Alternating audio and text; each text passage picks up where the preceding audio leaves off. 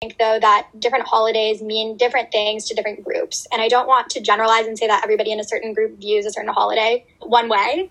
But I can imagine if I were an Indigenous person, for example, Thanksgiving today would not have that same meaning of gratitude, of family, as it does for a lot of white Americans. And I think, again, back to Annika, like the idea of atoning for the sins of our ancestors, a lot of that carries into the present, and it still exists. If you look at the numbers of coronavirus cases on reservations, for example, and lack of access to healthcare, I think that's a huge problem. And it's kind of a modern day version of a lot of what we're talking about. And I think it's totally valid to say that for some groups, that might not be the perception of Thanksgiving. I think it's important to recognize that that's the history. But for people who are marginalized, I think it still carries that weight.